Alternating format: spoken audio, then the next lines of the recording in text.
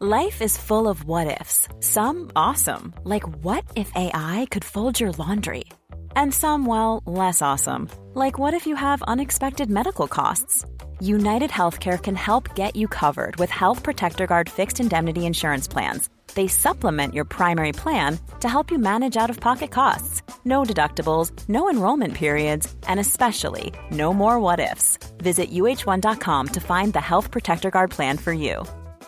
Hi, I'm Daniel, founder of Pretty Litter. Did you know cats tend to hide symptoms of sickness and pain? I learned this the hard way after losing my cat, Gingy. So I created Pretty Litter, a health monitoring litter that helps detect early signs of illness by changing colors, saving you money and potentially your cat's life. Pretty Litter is veterinarian developed, and it's the easiest way to keep tabs on your fur baby's health right at home. Go to prettylitter.com and use code ACAST for 20% off your first order and a free cat toy. Terms and conditions apply. See site for details.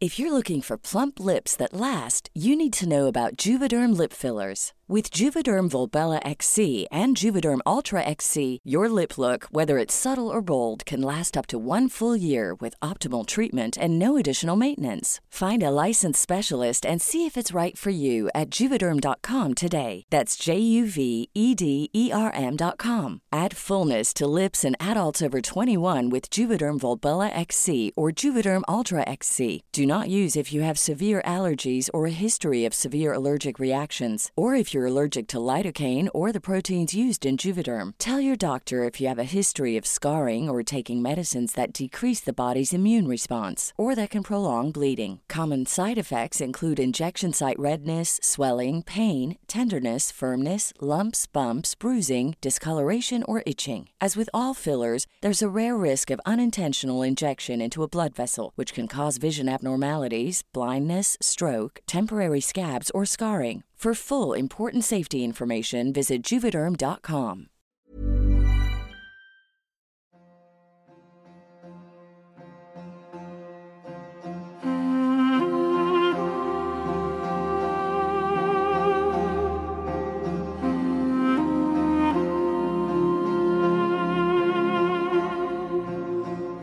Economics and Islam in recent times have been somewhat transient companions. It's not often the first thing that we think about when we think about ourselves as Muslims. Yet despite professing to Islam being a complete way of life, we find Islam strangely absent when we consider the economic realm, both as people and as a society. We find ourselves swimming in a sea of capitalism and materialism, unable to distinguish between the haqq and the batil, or even more recently, oscillating between variants of a capitalistic model, such as woke capitalism or state capitalism, or harboring for socialism as a cure for all our ills.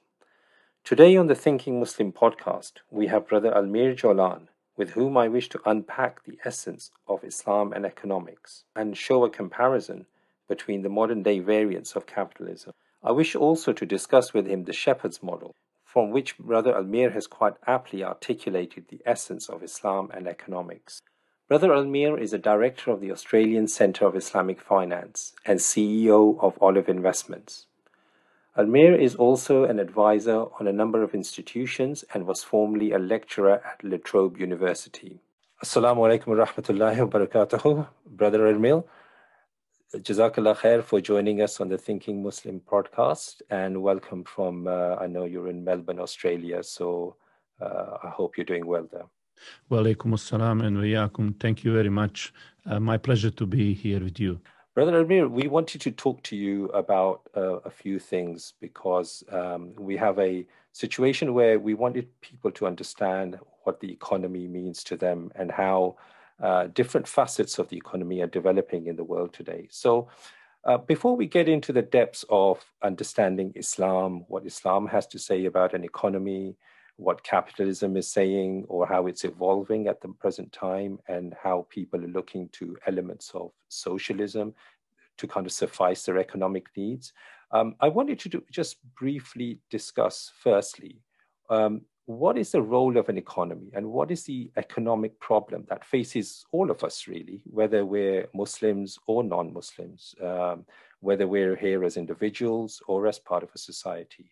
What is the essence of what we're trying to achieve here? Is it money? Is it wealth? Is it value? Is it happiness? What's your perspective on some of those questions?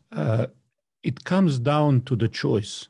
Really, economy is about what do we do with what we have around ourselves in order to achieve certain outcome. We all have some amount of resources, time, different things that we want to achieve. And the reality of life is that we cannot do everything we want with what we have. So what that means is that we will need to make certain choices.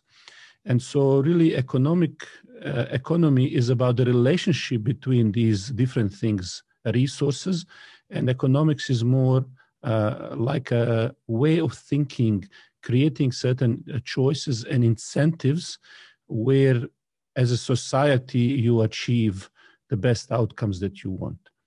So usually the way I think about is if you want something to happen, you incentivize that behavior. If you want less of something, you create opposite incentives. Just like when you are managing your own house. If you want your kids to do well at school, or if you want them to do anything that you want them to do, you have to incentivize and drive that behavior. So it's not necessarily one thing, but it's more about creating the whole system of incentives to drive certain behavior where people have really the pathway for them where they can achieve that.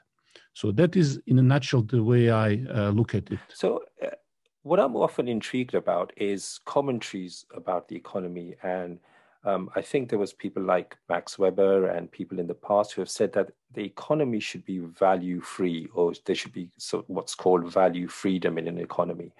And is this the essential reason why it leads to a different perspective of why we as Muslims should view the economy differently, and why people of a capitalist or who adhere to the capitalist model should view the economy differently, and people of a socialist model? Is that some of the reasons why we have these different perspectives? Values definitely impact your way of thinking about economy. In the root of everything is what you believe in. So based on that, you want to create different outcomes. So the socialist countries, the way they frame the problem or what they are trying to achieve will be different from other countries that even have some kind of religion, for example, will influence. So for example, when I look at a lot of these socialist countries, because in general, when you look at where it developed is areas where there was no religion, no God, and therefore there was no thinking about any other higher purpose. Over time, due to many, many factors in society, you create almost your own sense of purpose and the way you relate to the state. So the state becomes this mega formation, which will protect you in your old age, which will give you pension, which will protect you in terms of the social security benefits if you are unemployed. And so the state become the massive family and the something above. And this was traditionally form of a local structure where you had maybe society or the community where rely on certain hierarchies and so on to manage that society. And so when you have a society where does not put too much emphasis on the family, on the community, but it's sort of looking up, it is then natural that incentives and the protections and where the power is concentrated go higher and higher. Unlike if you look at the capitalism, for example, did come from a different way of thinking, where there was, we might think that there was no influence, but there was an influence. A lot of the things like a freedom to contract, that come from the sense of you, that, in my opinion at least, must come from people who believe in God, who then say, by which right can somebody interfere how I interact with somebody? From that moment, you develop certain relationship, like a freedom to contract. And that in itself develop a worldview. You know, when they say lower taxes or don't impose the minimum wage and these kinds of things come from that perspective, that between me and you, nobody should interfere because God made us free. No one should enslave us. So although not necessarily in capitalism, all of those people who developed the system were either, let's say, practicing and so on, but the cultural aspect of the faith was much still fresh in the minds of people, and it shaped that, and even until today. So it is impossible to discount what people believe in certain area about themselves, about God, about other ethics, where the ethics comes from, and what system they create. So I'm just quite interested in the first part of your answer. You mentioned socialism, and I know the fact that, you know, if you don't mind me saying so, you're of a certain age where you've actually lived through a socialist economy in the former Yugoslavia in Sarajevo. So could you kind of just expand and express to us what it was actually like living under socialist economy? Because often now we feel that people harbor towards a socialist model, if you like, and they understand that to be the cure for all evils. Or some people even frame Muslims and the way Muslims should progress in terms of a socialist view on life, especially in terms of the economic realm, because it's often seen as fair and equitable and just and so forth. So it would be really important to understand your perspectives in terms of living under a view like that, and what kind of lessons we could learn from that. The Bosnia was part of Yugoslavia, which was communist country. It was called socialist in the name. It was socialist, just like Russia and all of these countries. They, unfortunately, people who don't know much about it, they are fooled by certain phrases. Even now, some people, when they think about former Yugoslavia, and they say, we had it so well when Tito, who was the president for life, was alive. And you ask them, okay, what was good? Well, everybody had a job and you could sleep at any tree and nobody would bother you, you know, these kind of ideas. Well, I remember a little bit differently, that I had to go to Greece to buy butter. I had to go to Romania to sell something to get something else. We never had enough of anything. And so when people are thinking about these kind of things, they don't realize that there is a huge difference between we all are employed in a job that does not provide enough for you. We are all so-called have economy where the shelves in the supermarkets are half empty or the substandard products, or that we cannot speak our mind. Our president, for writing the book, he had to go to jail. When my wife had to learn Quran because her father was a part of, he was in the police force. He had to send her underground school to recite Quran. When we were watching the movie Message on the VHS tape, we had to hide with my grandmother, and she would secretly screen the movie, and it was like you're doing something illegal. In the history class, our teacher asked us, do we pray? And we were so shy to raise our hands. She said, let's see who is Muslim, who is Croat, who is Serb, and then we all say who is who. And then she said, she was a Serb. She said, how many of you pray? So and I was eighth, I think, 7th or 8th grade, I can't remember. And only one of my friend, Almir, he was brave enough to raise his hand. He said, I pray. And she said to him, I'm very disappointed in you, Almir. So if you want to live like an animal, somebody give you here's some grains, here's water, there is a bucket to go toilet, then that's a great system for that kind of slavery, you know. But human beings really couldn't prosper. You didn't have any incentive to do anything in reality. So that's the reason why, in reality, even those dreams of socialism, that you will have a good healthcare, that you will have these, that only work if you could give 1 kilo of coffee or a sugar. Think of that. The only way you get that healthcare from that country was if you bribe them with kilo of sugar or the coffee. Now, forget the corruption part. The country where you can bribe doctor with the coffee and the sugar, think of that. Where is the wealth level of that country?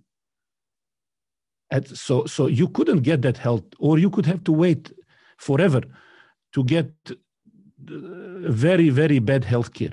So when people are talking about this, these systems look only good in the on the paper, and they were looking great when people were talking in contrast to that time when feudals and when these kings and others ruled everything, and you couldn't. Then people were slaves, but in reality.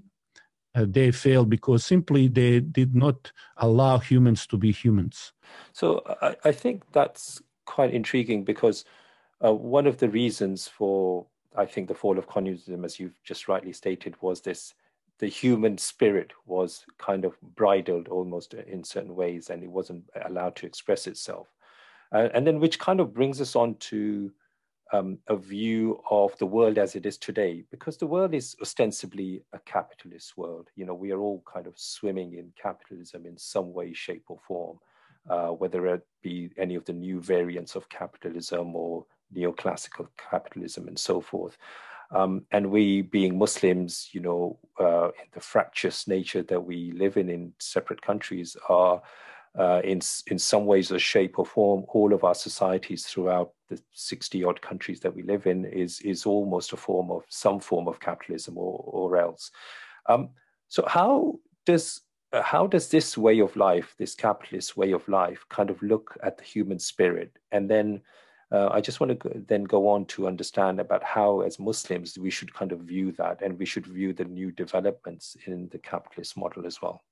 So what capitalism gets right is that for you to have a progress, to get somewhere, to solve the problems. After you solve big problems, you know, in the beginning, everybody can solve big problems easily. You put resources here or there. So initially, every system works.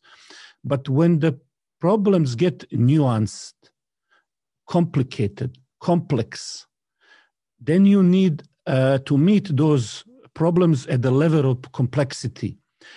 And that cannot be done by bureaucracy. That is not voted. Like when you vote your government, you don't vote them for the competency to do these nuanced, complex life problems, to develop the next internet, to develop the next iPhone, next Tesla car, new fridge, microwave, satellite, a laser missile, whatever. You're not electing them for these kind of things, nor do you electing them to make you more softer, I don't know, something that you can sit on.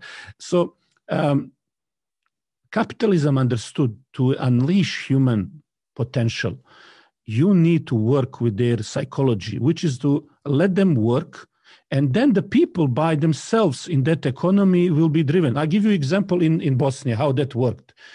We in the war didn't have sugar was $60, sugar, okay? Salt. These are basic things. I haven't seen eggs for months and months and months. Chocolate, forget chocolate.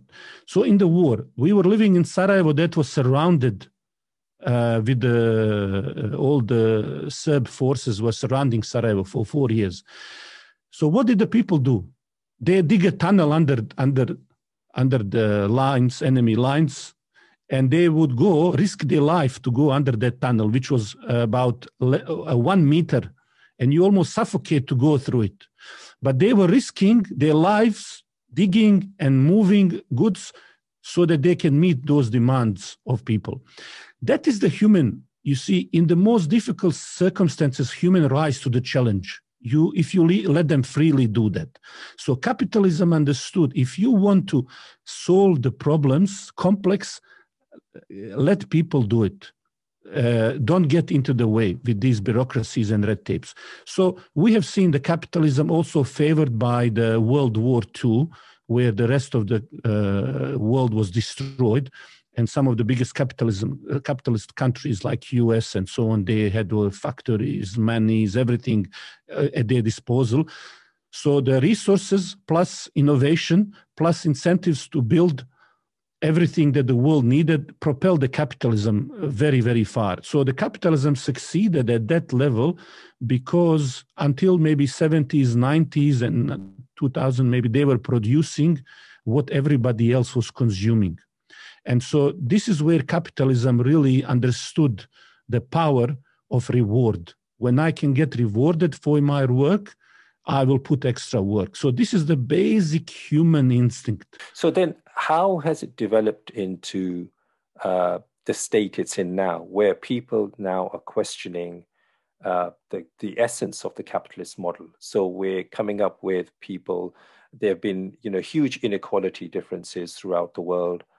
We know that the income gap or the wealth gap between the rich and the poor has widened, to epic proportions as it is now. We understand that third world debt has never been higher than before. We understand that, there is so many problems that in terms of even just the environment and capitalism's take on how to deal with the environment, where it's been found wanting. And then people have been now searching for alternative models, whether that's woke capitalism or, as we see in China, where it's a kind of a hybrid model of state capitalism that has been kind of espoused. So this search for a new way of doing things, if things were so successful and if the model was so eloquent in the way it was kind of adhered to by the populace, people are now searching for these different things. And what is it that they're searching for? What is it that's missing within that model that, we can look at? So both of these models, they have a major flaw in the design. So remember what we said about economic system. It's about incentives. So now everything initially works fine, both capitalism and socialism. In different ways, they start solving the problems. And the problem starts really as the model and the sequence of events comes to their maturity. So in socialism, that ends with a huge bureaucracy. The government is grown so much so that they suck your taxes, they own everything, they control decisions. Everything comes from the very small group of people. So you create a bottleneck. Same effect happens with the capitalism. As the socialism grows big government, capitalism grows big corporations. So, for example, in America now, you have separation of power. You have a judiciary, you have executives, and you have legislative branch of government. So your Supreme Court, your Congress, your presidency. That's to create a balance of power so that no one will become like a king in those days, and control everything and have enormous power. But corporation now, let's say you take some of these corporations like a Koch brothers, just now finished Supreme Court for the third Trump, Amy Barron, what's her name? Colan. Yeah. So, okay. So she, when you look at what she's talking about, sounds perfectly legit, like the originalist, the way she interprets, the way she thinks about contract, the way she thinks about transaction, everything. Now, forget the values and all of the cultural issue like abortion and stuff like that. Who is she going to favor in her? And I'm not saying she's wrong, but who is she going to favor when it comes to commercial decisions of Supreme Court? Business, big business for sure. Now, I'm not saying that necessarily bad. A lot of what she believes, I think that makes total sense. But what we are having now is that you have a corporation that backs her up, Koch brothers, who are one of the largest organization. They have lobby, they have activists and educational programs which they fund for decades. In 1974, they wrote a paper where they said, we will strategically place the judges to create a precedence, lower judges and higher, so that we can game the system, basically. Okay? So you have a situation where now corporation, through their enormous wealth, can rig the system so it gets their own judges, favorable politicians, and it is higher than all of these three branches of government, basically hijacking the government. So what is it that they can then do? They can then make the rules to be correlated with their interest rather than the interest of the public. So in effect, capitalism created a massive government, which is hugely powerful. But who is riding the government? Is these corporations. And these corporations tell the government where to go. And so instead of serving the people, it suddenly starts serving these corporations. So this is hugely a challenging situation because, you know, your global financial crisis, most of the money, if it was really as we believe, we are led to believe, you know, capitalism, let these banks fall down then. They got themselves in trouble, then let them go down. But no, we inject money, we help them, we support them, and who is paying? The taxpayers are paying. So you see, this is what we create now, corporate welfare. So while they are crying, we don't want socialism, that's only we don't want socialism when it comes to the money in our pocket. But we want the socialism when it comes to sucking the money of the people pocket. So this is where the people are starting to say that this huge government creating their own rules and regulations, and because the capitalism doesn't have any values to tell you how to be responsible to other people, how to take their problems and so on. They are just saying it will trickle down, don't worry. In a sense, it's true.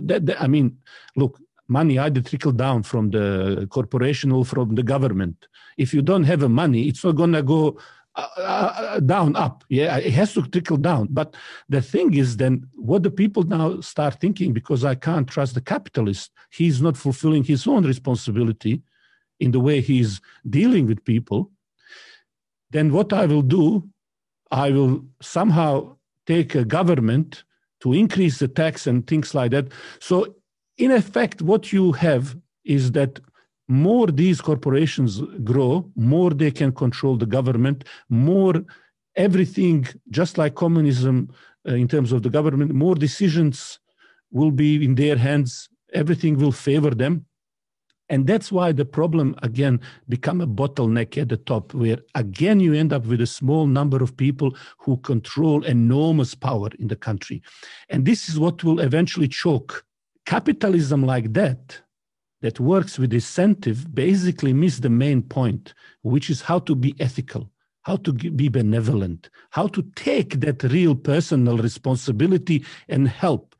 So that is the problem, that as the communism failed to grasp the nature of the human, incentives to work and own, the capitalism didn't get the point that humans need values, belief, and the incentive of faith to be actually generous when it comes to what they get in their own hand. So essentially what you're saying is that both capitalism and socialism concentrate power, you know, whether it's the state in a planned economy or whether it's the big corporations. In effect, it's done in a vicarious way, in an indirect way, in both of those instruments.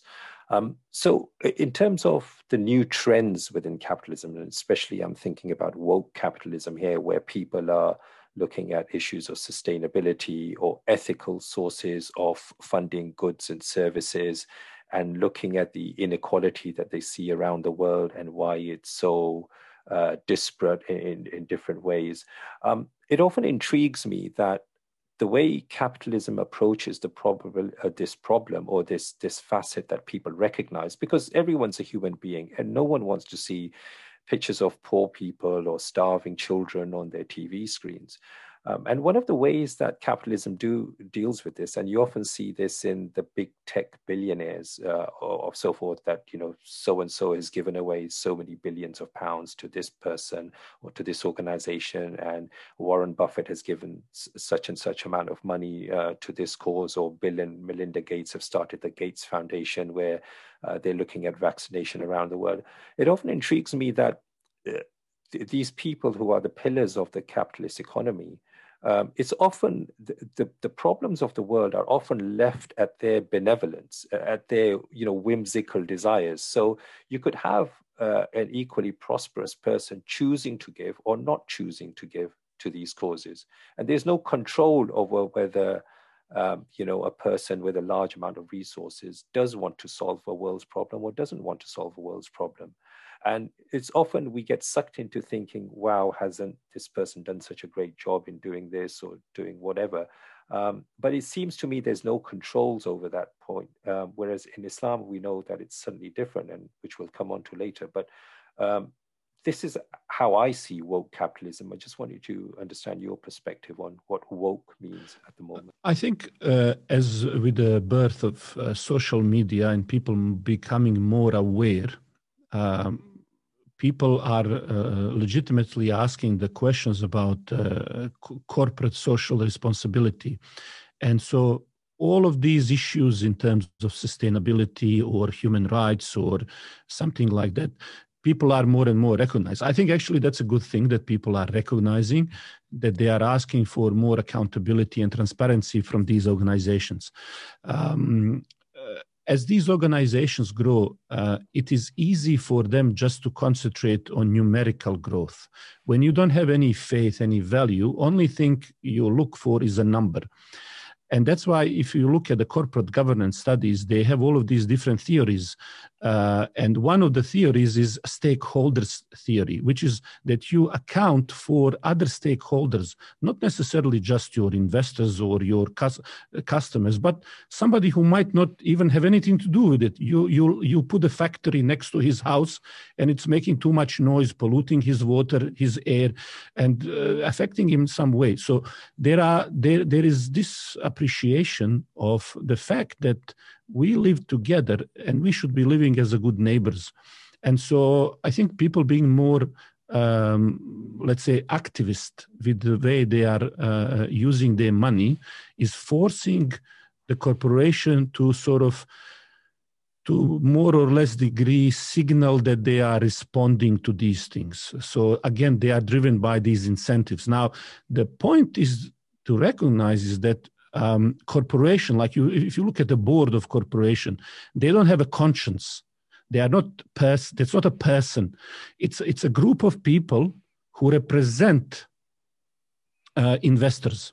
Now, bear in mind, even when we say these investors, most of the time you buy shares, or your pension fund buys shares, or you invest in some portfolio, or most of these funds, you don't even know where you are investing.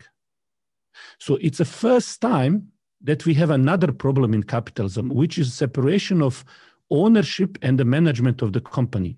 Because I have my pension fund, my fund manager is managing those shares. He give it to whoever is then buying the shares. Then there is a board of directors. Now, I don't know which company I own. These board of directors have no idea who I am. So whose value will impact that corporation, what they do? Their own regulation. So there is no real ethics in the community other than what signals they receive from the public. They will ask them, do you have diversity, the quota, whatever, something like that. So I think that the idea that they are responding is basically they are responding because they feel that there will be commercial consequences, not necessarily because suddenly we have, and there are some corporations that genuinely believe in some of these principles. So again, it's a response to certain stimulus, to certain incentives, carrot and the stick that is happening. But the outcome usually depends on what culturally is acceptable and what culturally is not acceptable anymore.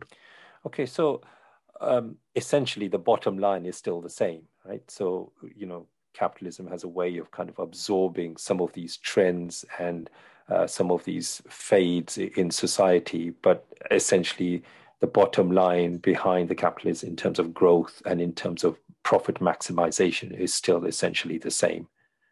So as people growing up, and especially the younger generation, is how should they then kind of look at this? And I'm just want to kind of segue into how we as Muslims and an Islamic society should just kind of look at this situation, because Many people are often confused by the interaction of Islam and economics. Because we live in a predominantly capitalist world, we never actually look at Islam and its relevance to the economic model. We always see it in isolation, and I think I'm speaking generally here, not specifically for any person. And it's hard to understand, and it's hard to appreciate how Islam can then have an impact, especially in the way the world is changing now with social media, with data, with artificial intelligence and the abundance of information. It's hard to appreciate for the young Muslim as to how Islam then has a view on this economic model, whether that be variants of capitalism or elsewise. And you have kind of expanded upon this, and I was listening to your podcast about the shepherd's model, which you, I think, presented in Turkey to a number of institutions. I just want to kind of, for you, if you can kind of expand upon that model and make people understand the relevancy of Islam using that framework and how that kind of fits in with people's lives. I think what you mentioned in the beginning is that most of us sort of are, when we think about faith or Islam and economy, we think in sort of secular terms, that this belongs to the mosque and this belongs to the rest of us. So that is not an accident. That is the result of last maybe century or two, where Muslims sort of, especially Muslim majority countries,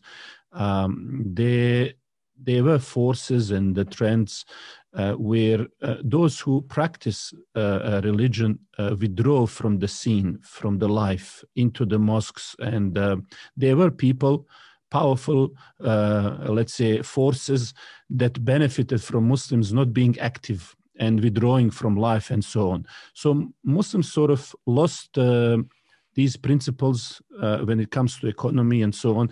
In fact, the last country that did that was Turkey. And in 1800s, they had the reforms where they started engaging interest-based bond to finance the war. And as a result of that, they incur huge debts, and the country was overtaken by administrative body like a bank, which started collecting the tax, and Turkey collapsed mainly because of that. Just like Cold War, Russia collapsed because economic problems and so on. That was the last country that was not dealing with interest. And then when they did start dealing with interest and other things, they wanted to reform themselves, and they wanted to be modern. And of course, we know what happened after that. So now, when we come to the last maybe 40, 50 years, we have seen Muslim thinkers starting to realize that Islam is not just some idea in your head. Islam is the way you live life outside of the mosque as well. So people started thinking about, okay, so what would be the way we do with these complex systems? Can you have economics or financial system without interest? And so a lot of models, a lot of thinking. You had in 60s and 70s, some banks started in Egypt, and they were trying to commercialize the principles. Most of these initially were failed models until somewhere in 70s, Islamic Development Bank, Dubai Islamic Bank, they created some models. But these models and Islamic finance in general is very transactional. And so it took a while until we started creating the concept that, hang on a minute, there is something Islamic economy, there is an ecosystem, there is underlying idea how we do certain things. And so when I looked at all of these things and teaching it for a long time, I started to sort of think, how do we as Muslims view different models? And, I like models because it helps explain, not maybe fully, but helps you frame your thinking about it. And so I started thinking of many different things. What is economy? How it works? So in the early stages, I would think about economy as a circle, just very basic idea, then draw some line, some industries. What do we have in the economy? What are the industries? Then intersect the lines with the wealth of the people and participants. And then I started thinking, when they intersect, some people have the wealth to participate. Some people need money. Some people need something else. And then I said, okay, so where does this something that we consume comes from, who is producing it. So this idea that, I would read reports, Islamic economy is this many trillion, look at halal meat is trillion, but idea came, but hang on a minute, this is just consumption of meat. Who is producing the meat? And then I read Brazil is producing most of the meat, in Australia. Alhamdulillah, I live in Australia. We have huge here factories, abattoirs, exporting. But, you start thinking, how does this all work? What does this all mean? And so I started thinking more and more. And then eventually I've been always thinking about this example that one of my teachers gave me a long time ago when I was maybe 20 something. And he talked to me about the shepherd. And he said the shepherd basically, they have 3 roles that they do. If you look at them taking care of the weak animals, they would take a lamb in their hands and they would carry it around. So that's the first job that shepherds do, taking care of the weak. And then, when you look at what they do, these shepherds, they also gather the scattered and the lost sheep. They would go wander around somewhere, and then he would bring them in. And then the third function of the shepherd is that they would lead the strong. They would lead them towards the more green areas and opportunities and so on. So this idea came to me in terms of economy, because Prophet ﷺ said, you are all shepherds. So first of all, that each one of us is responsible for something. So that was very interesting for me, that just idea that you are responsible, husband, ruler, wife, they all are shepherds in something. But overall, when you think about then shepherds of economy, shepherds of these things, I thought that Islamic rules, more I thought about it, would fit under these 3 headings, because taking care of the weak, we have all of these tools that circulate money in society and distribute the wealth.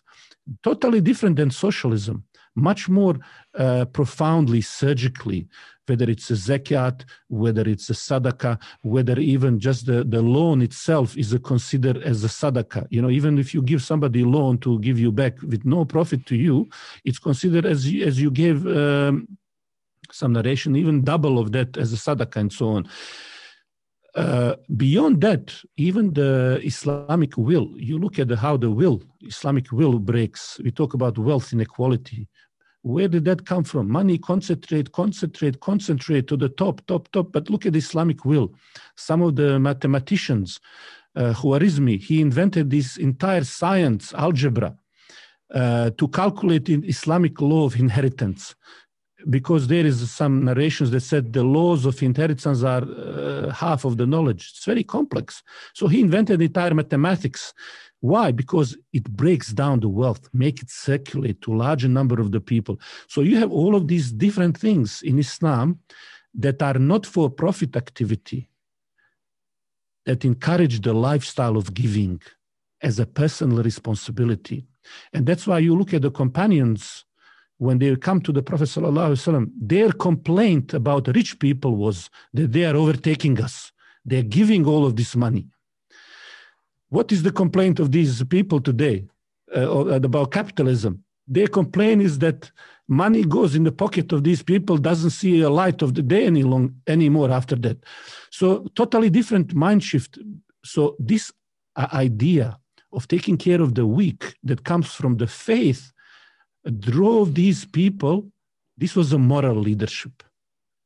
So this shows you the wholesome nature that is essential then to create other relationships in economy. And the second part of this model then is about a main problem that comes in both socialism and capitalism, especially in capitalism, which is that when you are talking about gathering the scattered one, you're talking really about rules and regulations. Now, today, rules and regulations are don't do this, don't do that.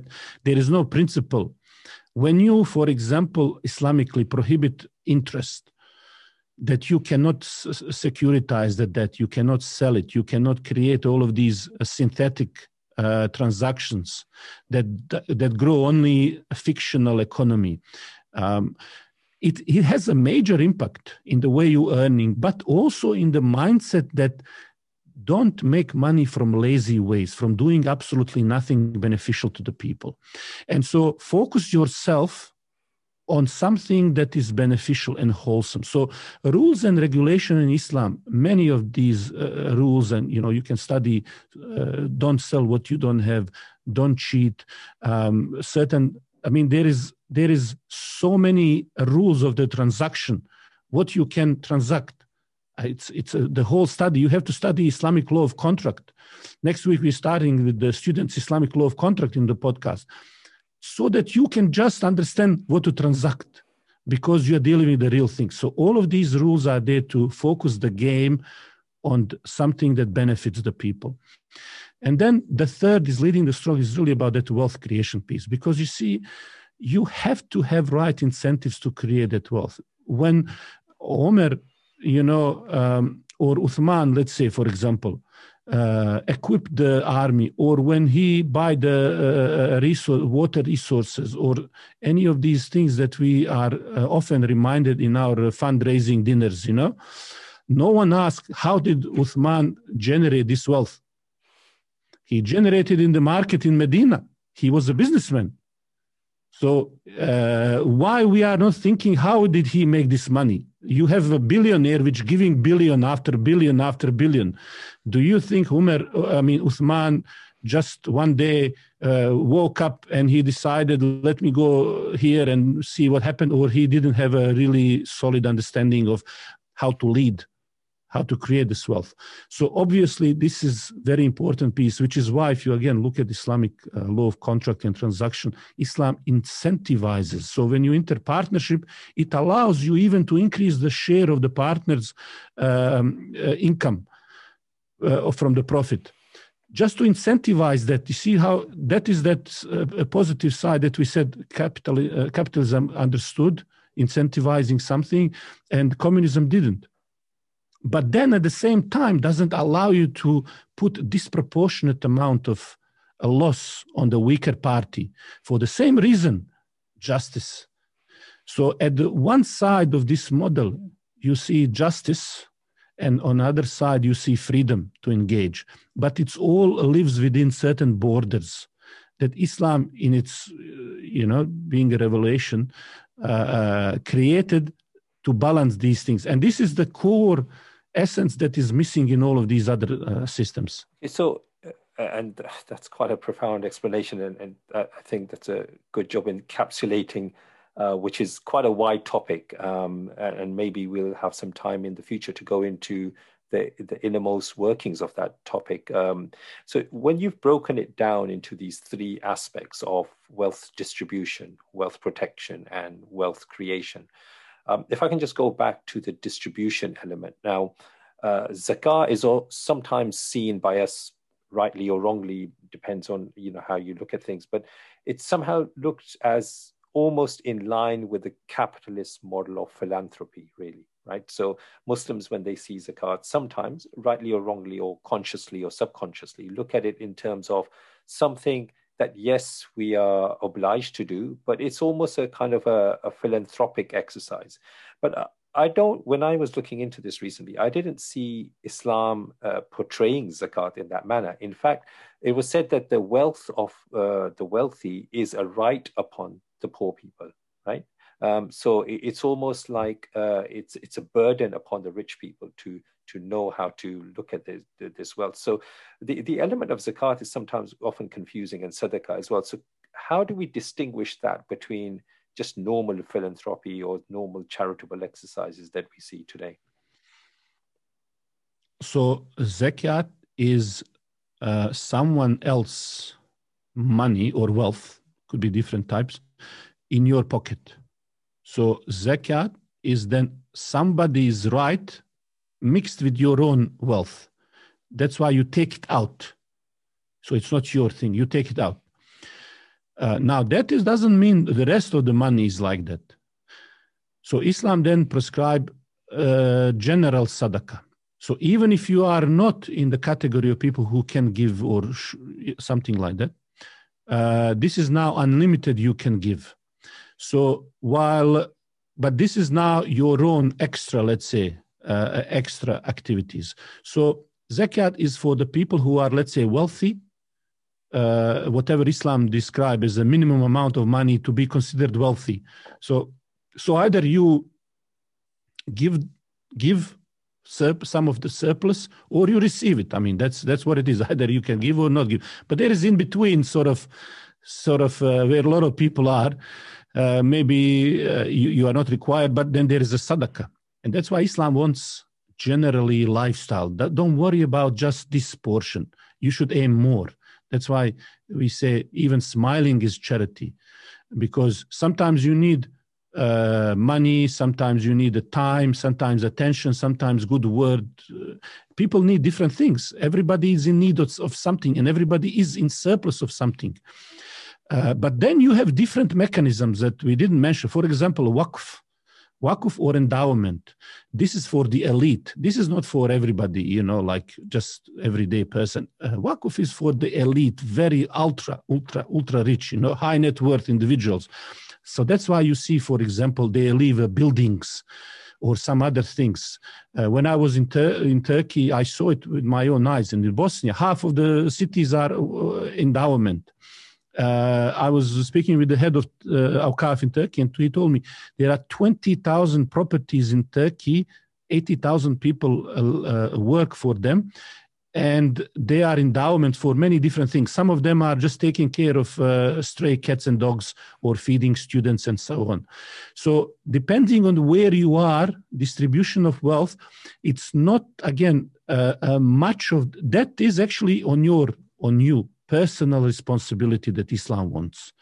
Because what's happening now currently is that we love to talk about, or what's happening with the people are starving, this rich Bezos doesn't want to give money. Okay, but you yourself right now can feed 2 people from your own kitchen, and you are not doing it.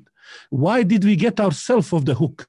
Because the Prophet ﷺ said, you are not what kind of person you are. If you are sleeping and your neighbor is hungry, you have right now, each one of us, double what we need in our kitchen. And there are people hungry. So we love to take ourselves and say, okay, well, Bill Gates is not doing something, Okay, that's one thing, all right. But what about me and you?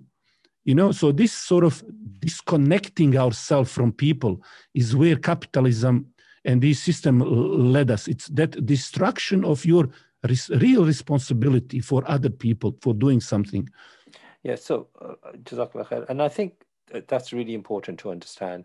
A lot of people have started to talk about things like wealth taxation recently in the normal, bigger, larger Western countries. So you have people like Thomas Piketty and so forth talking about taxation and wealth taxation and how we should kind of make the world more equitable and understand that. So does that necessarily come from Islamic principles that they've kind of looked at and seen if there's a better model for adopting that, or is that something that's just people have come to their natural understanding about how that works?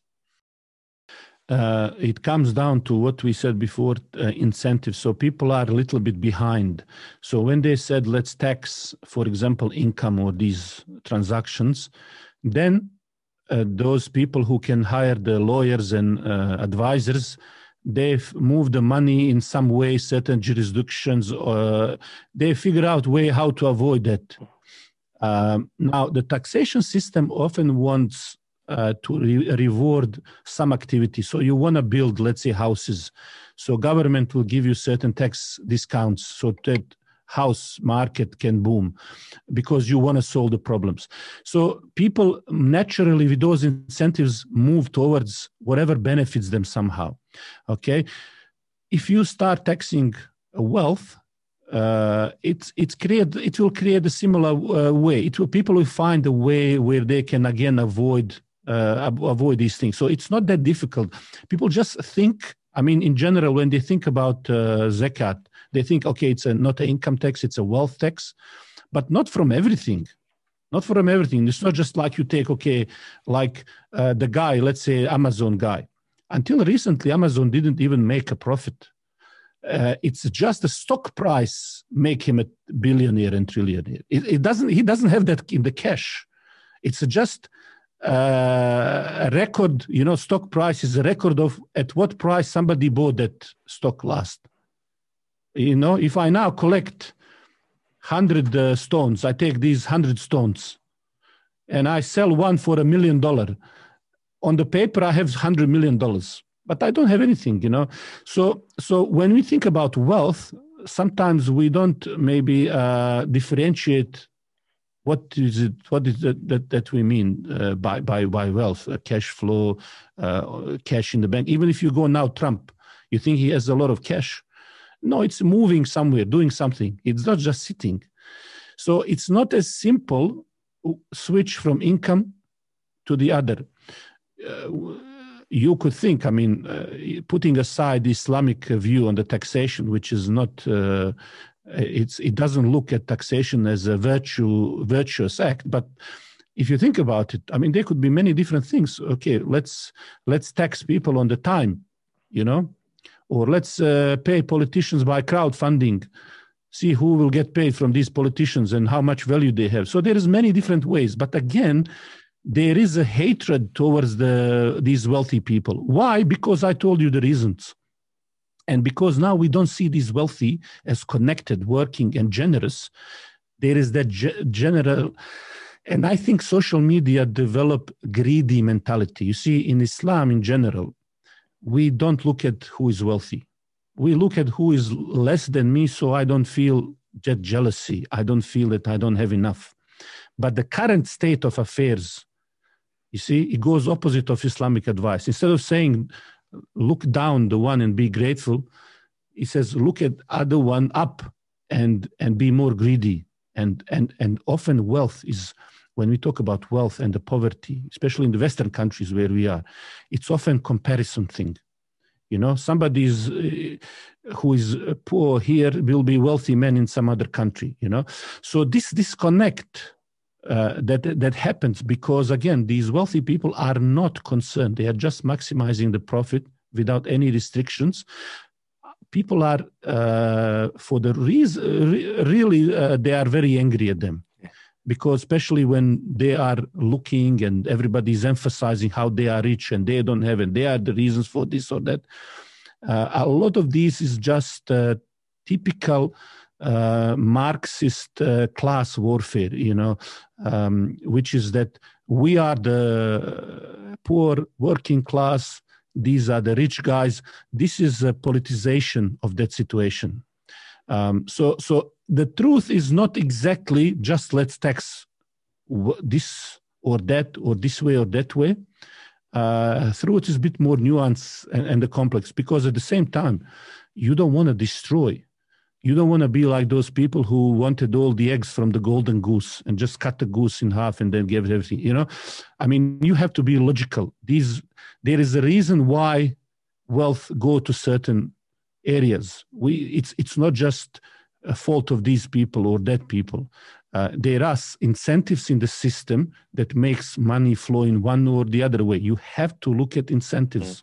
So I think the role of incentives, as you've kind of pointed out, is quite a crucial area to discuss a lot further.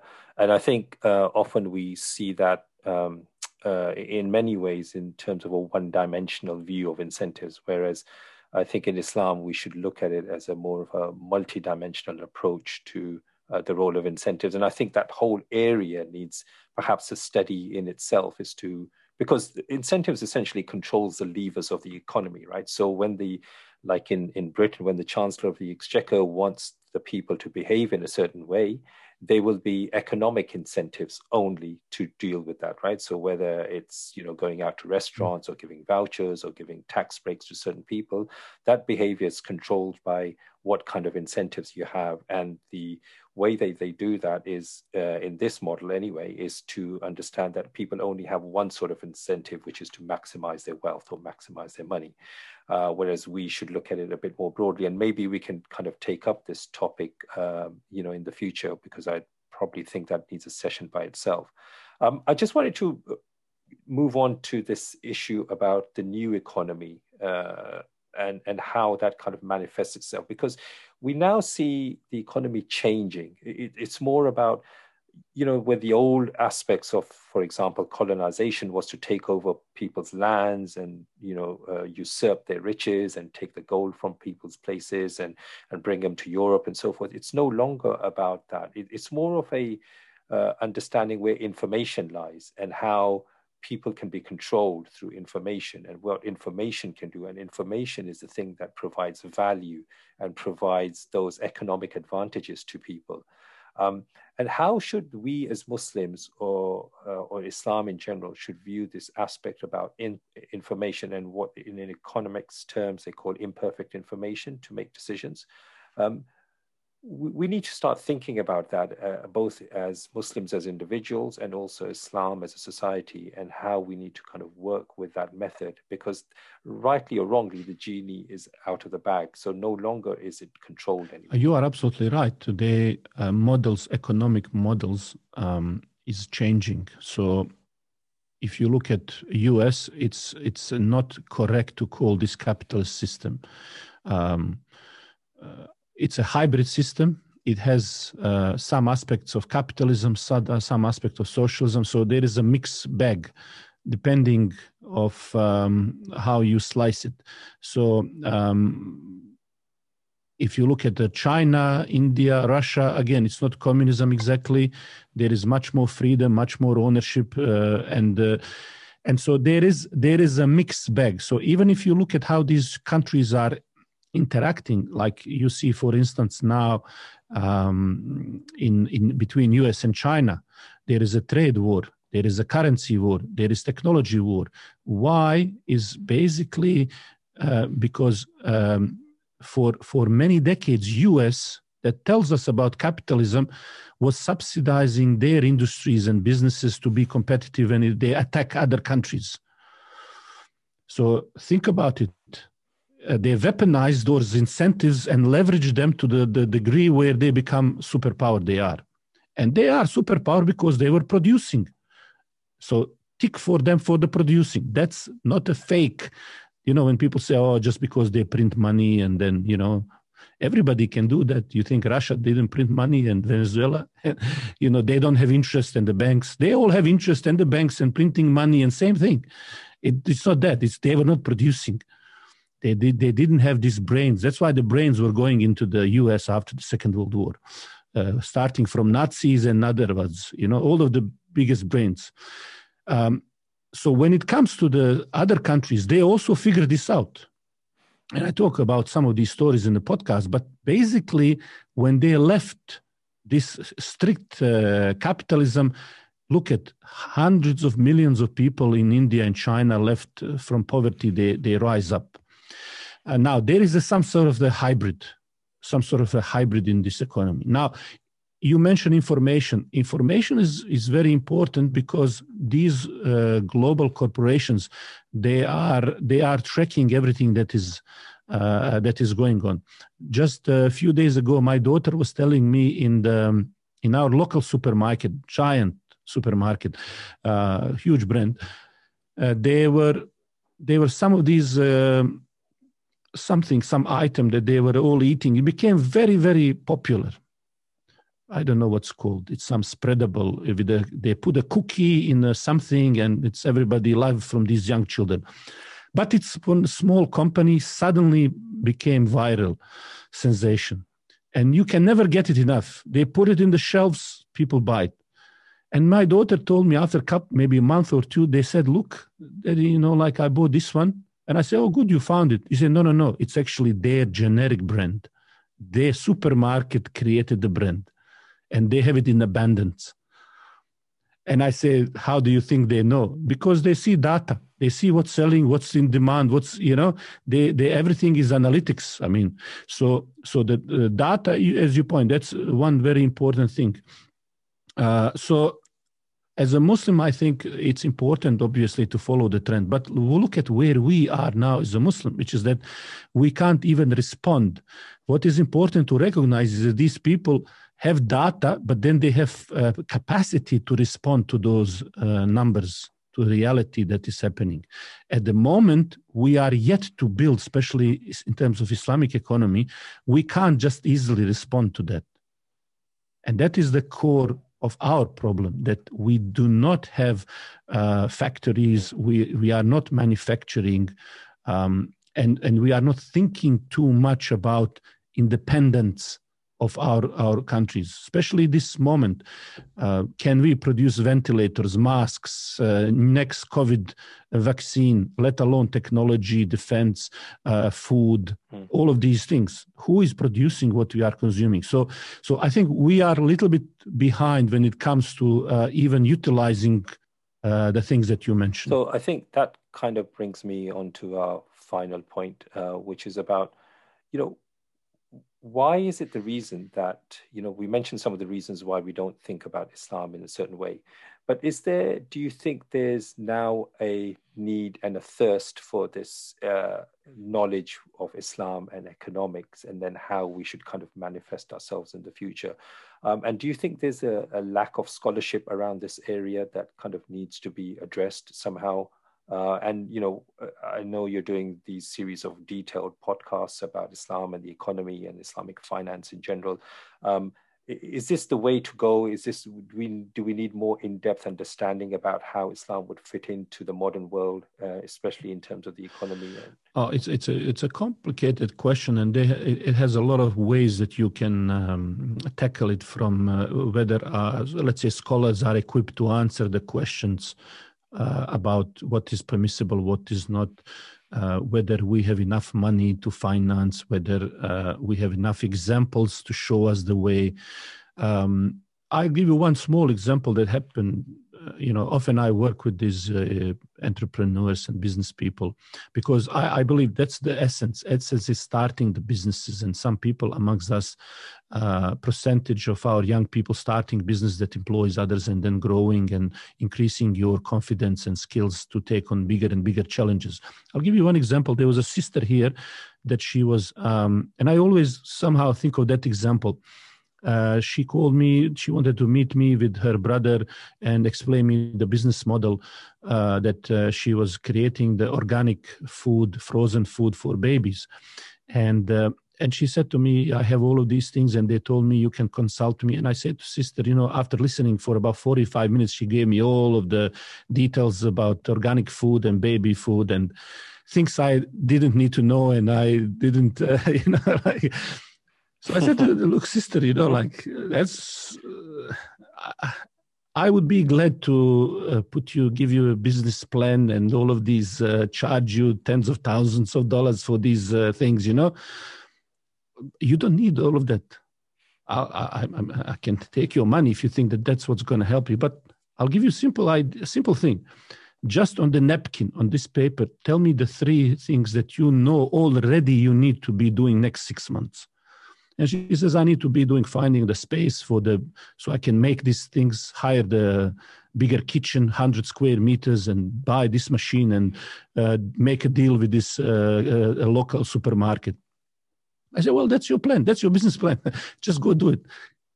Believe me, within 12 months, she was on the TV as the woman of the year, or I don't know, some entrepreneur of something. I don't know even. I don't follow it. But I know her face was in the newspaper. She's doing that business and so on. And for me, always just go and do it. You don't need me. I don't know anything about that business. I have my own 5 kids. All I know is very few things.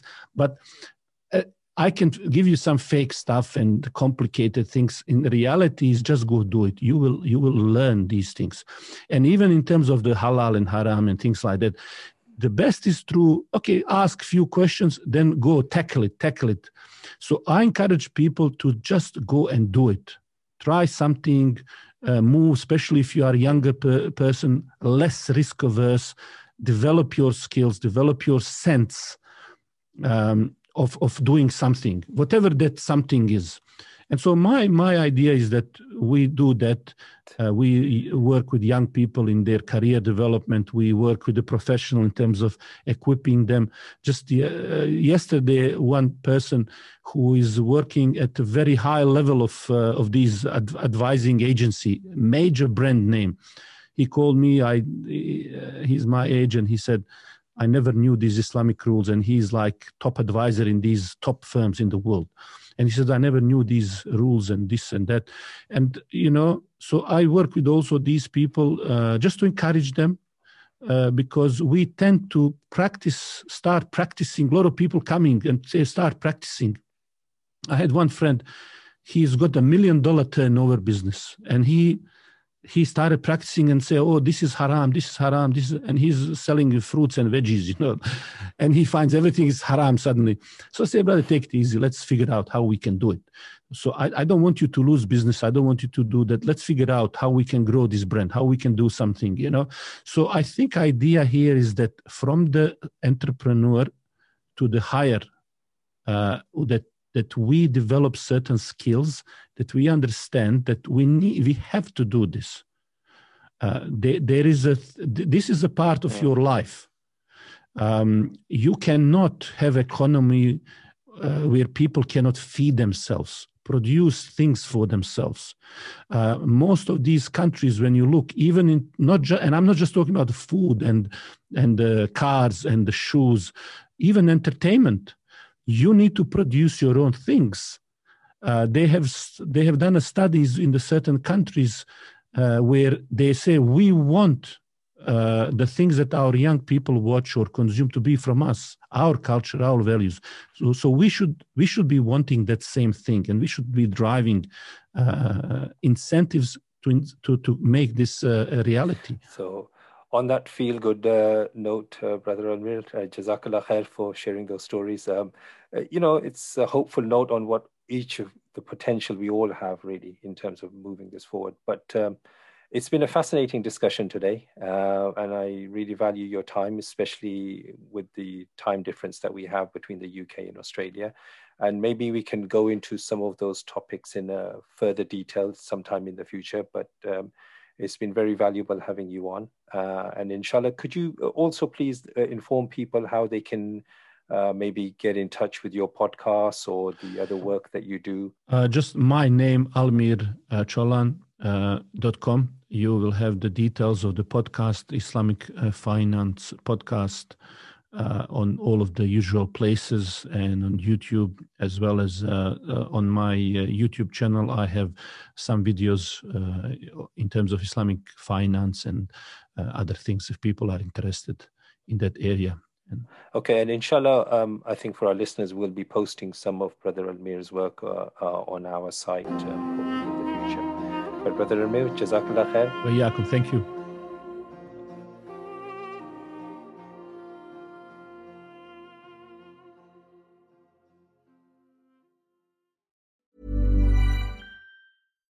Hi, I'm Daniel, founder of Pretty Litter. Cats and cat owners deserve better than any old-fashioned litter. That's why I teamed up with scientists and veterinarians to create Pretty Litter. Its innovative crystal formula has superior odor control and weighs up to 80% less than clay litter. Pretty Litter even monitors health by changing colors to help detect early signs of potential illness. It's the world's smartest kitty litter. Go to prettylitter.com and use code ACAST for 20% off your first order and a free cat toy. Terms and conditions apply. See site for details. Hi, I'm Daniel, founder of Pretty Litter. Cats and cat owners deserve better than any old-fashioned litter. That's why I teamed up with scientists and veterinarians to create Pretty Litter. Its innovative crystal formula has superior odor control and weighs up to 80% less than clay litter. Pretty Litter even monitors health by changing colors to help detect early signs of potential illness. It's the world's smartest kitty litter. Go to prettylitter.com and use code ACAST for 20% off your first order and a free cat toy. Terms and conditions apply. See site for details. Want to get a chiseled look in the jawline? Sculpt and shape your jawline with added volume from Juvederm Volux XC. Juvederm Volux XC is an injectable gel specifically designed to be robust enough to improve moderate to severe loss of jawline definition. And it is the first and only hyaluronic acid filler approved for the jawline. Add volume to your jawline for a chiseled look with Juvederm Volux XC. For important safety information and to find a licensed specialist, visit Juvederm.com. That's Juvederm.com. Not for people with severe allergic reactions, allergies to lidocaine, or the proteins used in Juvederm. Common side effects include injection site redness, swelling, pain, tenderness, firmness, lumps, bumps, bruising, discoloration, or itching. There's a risk of unintentional injection into a blood vessel, which can cause vision abnormalities, blindness, stroke, temporary scabs, or scarring. Talk to a licensed specialist to find out if it's right for you. Visit Juvederm.com. That's JUVEDERM.com.